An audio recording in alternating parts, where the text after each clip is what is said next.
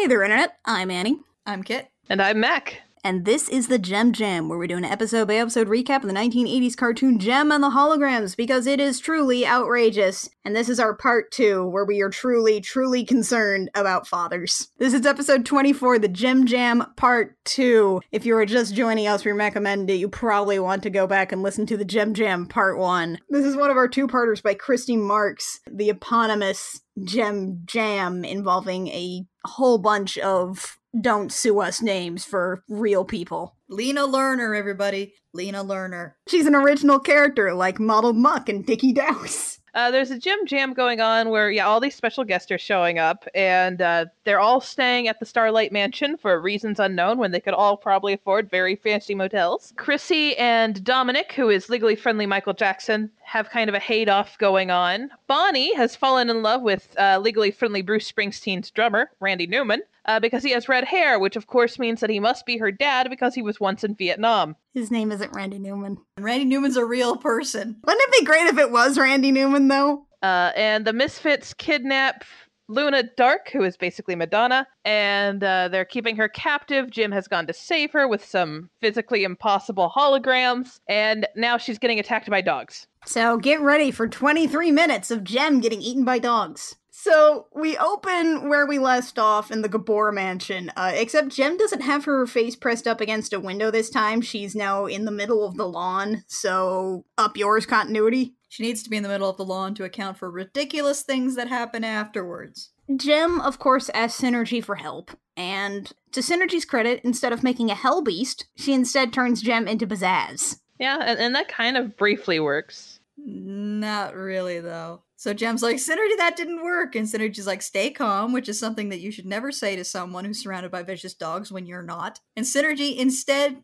turns Jem into Clifford the Big Red Dog's evil cousin. A two-story hellhound. With a great big spiky collar. And that, of course, does actually work to scare the dogs off. So Jem tears through the house, finds Luna Dark, they run off. Pizzazz hears the dogs barking, comes around to the kennel, and then shrieks, "Oh no, the kennel's open!" It's never explained why the kennel's open. There is a quaver of fear in her voice that we have never heard before. Pizzazz is genuinely, convincingly, relatably afraid of these dogs. The dogs come back around the corner, they lock themselves in the kennel. The dogs try to attack them through it, and one of, my favorite bits in this episode happens. Pizzazz says that Daddy Gaborbucks is the only one who can control the dogs, and Roxy's like, so? When's he coming home?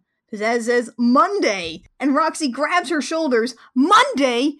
But today's Friday! Pizzazz actually, her voice is very small when she says Monday. Oh no, she is actually terrified. This is some great acting from Pizzazz's voice actress. This is one of those rare moments of vulnerability from Pizzazz where you actually feel bad for her. And I still have to laugh, though, because, the way this is played of, Monday, today's Friday, I thought it was actually, genuinely funny. Back at Starlight Mansion, girls are swimming at the pool. Bonnie asks Johnny, where Randy is. Turns out he's out jogging. Bonnie immediately goes to find him.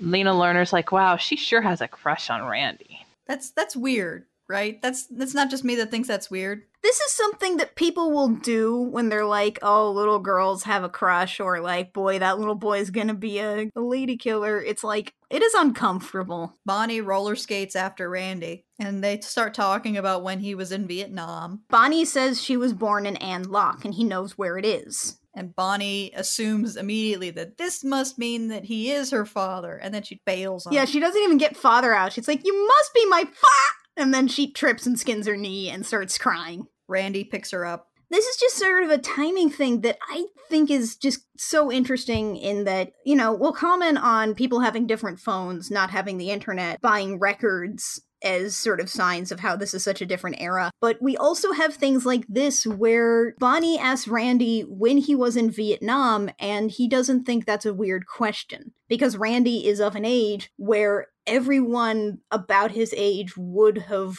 either served in Vietnam or tried desperately not to serve in Vietnam. And it's sort of like asking where your grandparents served in World War II.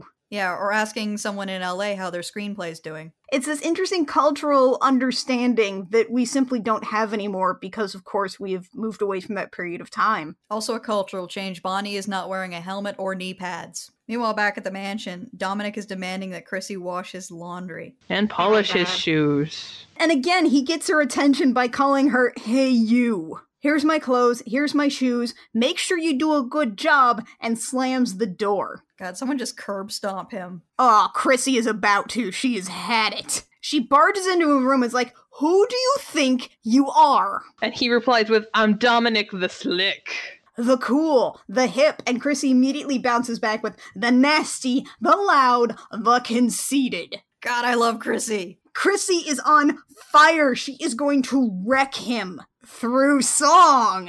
Yes, this is our first musical number of the episode. It's another Starlight Girls song. We kind of discussed why these were here in the last episode, so you might want to give that a listen. But this is Chrissy's song, "You May Be a Star." And it's basically Chrissy's Top That. I totally love this song. Like, some of the lyrics are pretty bad, because they're like, "You may be a star, but you're not cool." But she does call him a fool. And also, at some point in this, Dominic is wearing an orange sweater that just says "The Star" on it. And we also have like half a verse that compares Dominic to Pizzazz. The important thing is the song ends with Chrissy basically just like completely wrecking Dominic by saying, "What I see when I look at you is the emptiness shining through." Hello, 911, I've just witnessed a murder. She completely emotionally wrecks him and then just leaves. We cut to the practice Jem Jam, which I guess is a rehearsal. Jem just says, "I just thought we should jam together before the big jam."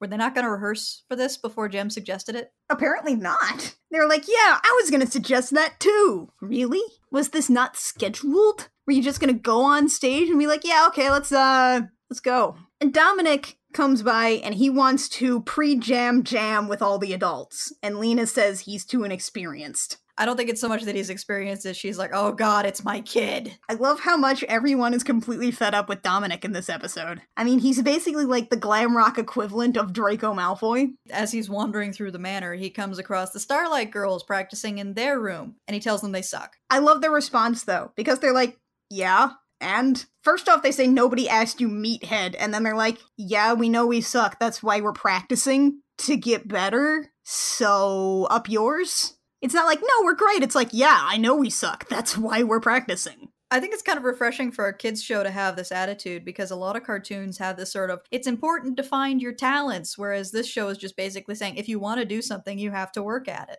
So anyway, the swimming pool. Everybody is swimming, having a good time. Chrissy's nearby, and they start with a weird sort of opening line, some of the girls, which are like, "Dominic, can you swim?" And he's like, "Yeah, of course I can swim." Like, "Okay, so do you want to hang out with us in the pool?" He looks at Chrissy and says, "I wouldn't hang out in the same ocean she'd been in," which is bad form. Yeah, Chrissy is already 1,000% done with him. So she just, like, growls and then pushes him in the pool. And, like, everybody laughs because it's funny, and then they're like, "Wait, he's not coming back up." And our commercial break is Dominic is apparently drowning, so memento mori, buy our doll of Chrissy the killer. Chrissy's going to jail soon. We come back and Chrissy dives in to save Dominic's life because I guess the other girls are either too frozen in shock at what's happening or like they don't care enough. Dominic can't even like say thank you for saving my life, nor does he ever actually.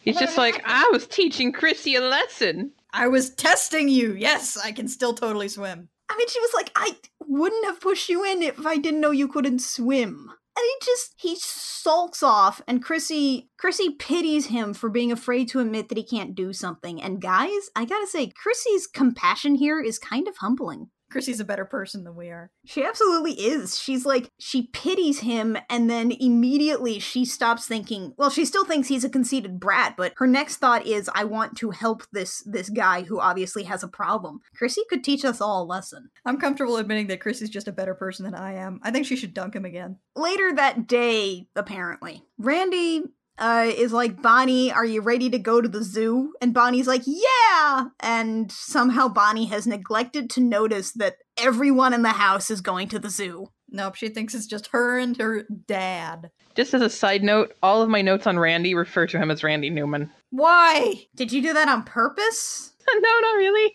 Did you just end up convinced that his name was Randy Newman? Yes, I did. Oh my god. Dominic, meanwhile, is back begging his mom to let him be in the jam. He's still wearing that jacket that was completely soaked and probably smells really bad right now. Lena still says, no, you can't be in the Jem Jam. So Chrissy, who's walking by, is like, you can come to the zoo with us. And he's a jerk about that, too. Who needs a bunch of worthless girls? Really? Gendered insults on top of everything else? While you're talking to your mom in a house full of women? Come on, Dominic. She just saved your life. Lena is also completely done with him. She's like, all right, since you're so rude, you can spend the day by yourself. I have hearts around her name. She's like, her son has a crappy attitude, but I mean, she's clearly a good mom. Meanwhile, in Tech Rat's cyberpunk wasteland home. We need a new gimmick, a real attention grabber. So much for your fancy suits and your silly balloons. Tech Rat, meanwhile, seems to be working on some kind of weaponized piggy bank. Pizzazz goes to, while she's talking about how badly she needs a gimmick, she goes to grab the thing that Tech Rat's working on. It goes haywire, starts sparking, and Pizzazz does like an anime flail. It almost breaks the lab, too. Everything goes haywire, and then Tech Rat snatches it back. What was Tech Rat working on? I don't know what this is, but it's terrifying. And over the course of the rest of this episode, the word gimmick is repeated so often that you forget that gimmick is a word. It just comes out as noise. We are now at the Misfits song for the episode, Gimme a Gimmick, and Gimme a Gimmick is like in my top 5 favorite Misfits songs, if not my favorite. Again, it carries over from the last episode that the music videos have like an incredible budget, except for the last one, but we'll get to that. It's got so many fun visuals. It's got like a great beat and light pens. Light pens were a thing. I don't know, there's so many pieces to this that it's hard to sort of explain what the heck happened in this music video. After the music video, Tech Rat says he has the ultimate gimmick. He's just mocking them at this point, isn't he? Oh, probably. So he leads them out to a warehouse where the door slides up and there's this blue light coming out of it and everyone's mystified and awed and horrified in equal measure. And it's basically like a scene out of 2001 with the monolith. And then Pizzazz goes, Tech Rat, is that thing safe? Tech Rat's like, oh, perfectly safe, and he crosses his fingers behind his back. So this is gonna be great. It doesn't matter what's in there, it's gonna be great. Meanwhile, bears. Meanwhile, let's have a safety interlude with Rio. Look at him. Doesn't he look silly? He may look silly, but remember, bears are very dangerous. And then we cut away immediately. Bears are very dangerous. Rio's been to the hinterlands. This takes place in the most depressing zoo. Everything is cement. There's like a couple of like ficus plants around these little enclosures that all have these gigantic moats that don't look like they've actually had any care done to them at all. This is an awful zoo. It's also worth noting that these bears that they're talking about, these are black bears with white faces. This is what the horrifying Japanese mascot Kumamon is based off of. These are Asian black bears. Well, in one shot they are, and the rest of the scenes they're brown bears. Yeah, the animators at Toei sort of forgot that the rest of the world doesn't have Asian black bears. So they're like, they're brown now. Brown bears. People have brown bears, right? As they're walking around after Rio delivers his PSA, Johnny and Randy mention that they're leaving tomorrow morning. They're on an early flight. They're going to Cincinnati. And Bonnie assumes she's going with. Randy's like, what? No? We can't take 8-year-olds on tour. And Bonnie immediately, like, freaks out. She's like, but you're my father! And he's like, what? No, I'm not. Ashley is the only one here who actually sees Bonnie's logic. She's the only one who seems to know that Bonnie has a hang-up about, like, men with red hair. She is the only one that Bonnie has talked to about this. Not even Jerrica seems to understand this. So she's like, Bonnie, you can't just say he's your father just because he has red hair. And Bonnie immediately turns to the camera, and I swear, because this is her thing for the rest of the series, you just want her to say, watch me! Randy points out that he left Vietnam years before Bonnie was born, and that he was never in An Loc. And Bonnie's world breaks apart. She starts crying and screaming. She yells, you are my father, I'll make you prove it, and climbs into the bear enclosure. And that's our commercial break. Bonnie is about to be eaten by bears. Memento Mori. By Bonnie's doll. There's a special set where she's inside the stomach of a bear. And I mean, this is like that SeaWorld. There are no zookeepers or employees on site for this. Someone runs off to quote-unquote get help, but like instead it's just a bunch of rockers saving a little orphan girl. From a bunch of bears who were probably on too many antidepressants to want to eat a little orphan girl. this is a really depressing zoo. They are probably on medication in order to keep them docile. They decide they're going to make a human ladder to rescue Bonnie. This human ladder is consisted of, because these are men characters, so obviously they do all the heavy lifting, this is comprised of Rio, Johnny, and Randy. And that ladder is apparently not enough to actually get Bonnie. So Jerrica climbs down and actually, hoists Bonnie up onto the human ladder and jumps up herself as the bears close in. Okay, if Bonnie's logic was that she was going to make Randy prove that he was her father by making him rescue her, and Jerrica's the one who rescued her, is Jerrica Bonnie's dad now? You almost want, Jerrica to just sort of grasp Bonnie's face after this and be like, by the terms of our agreement, I am your father now, Dumpling. It's also worth noting that these bears have gone down into sort of the moat, and this is of course an empty moat, because again, this is a terrible zoo. The bears have sort of slid down into the moat, so they can't get back up to their enclosure. They are stuck. And Bonnie immediately apologizes and decides that she is going to be friends with not Dad. And I swear this means that she is totally going to smuggle herself aboard the plane in a suitcase tomorrow morning. Meanwhile, back in the area around Starlight Mansion, Dominic is taking a sulky walk, and Chrissy, who has stayed behind, is following him. And repeatedly pointing out that he's a friendless jerk, but in a nice way. Chrissy is still, she pities him, but she's also so harsh still. Dominic climbs up a water tower to get away from her, and she's like, if you were nicer to people, maybe you'd have some friends. Dominic's like, I have lots of friends. And Chrissy immediately fires back, no, you don't. And Chrissy, despite her established poor track record with climbing things, follows Dominic up the water tower. This is the same Chrissy who followed Deirdre and Bonnie when they ran away and almost fell to her death. So Chrissy is very reasonably afraid of heights right now. Continuity! What is this? Why is this happening? So she climbs about halfway up, looks down, and then gets terrified and can't move. And Dominic actually does something decent, and he helps her climb down. Yeah, he climbs down the ladder behind her and then just basically brackets her on the way down as a way of reassuring her that she won't fall, which is actually really, really nice. Yeah, it's actually kind of him and thoughtful, which is completely uncharacteristic for everything Dominic has been so far. When they get down, Dominic asks why Chrissy climbed after him. She said, so you'd listen to me. He says, that's pretty silly, but she says, yeah, but isn't it sillier to not admit you're afraid of something? Which, not really in this context, but I like the idea here. I can see your logic a little bit, Chrissy, but the point is, you still knew you were afraid of heights and climbed up a water tower. It definitely works to Chrissy's favor because she makes a deal with Dominic. She will teach him how to swim if he stops acting like, quote, Mr. Macho Superstar, which I'm pretty sure is the very kind language for a gigantic jerk. He is a turd blossom. He is a proto-Rio, that's how awful he is.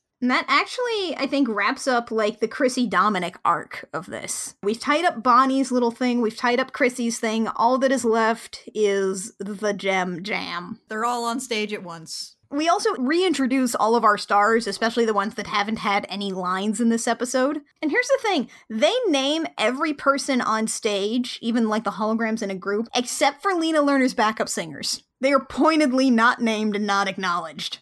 Tech Rat is also in the audience. Which never bodes well. Oh yeah, and before these guys can get started, he summons the ultimate gimmick. So there are lights coming in from the horizon, spiraling in. All of the people on stage kind of stop and stare off as the Misfits come in, blaring "Give Me a Gimmick," as they fly in on what basically amounts to a UFO. And in fact, several people are like, "Oh, UFO!" pointing at it. It's like a hovercraft stage with its own fog machine and lasers. And they're wearing the laser suits.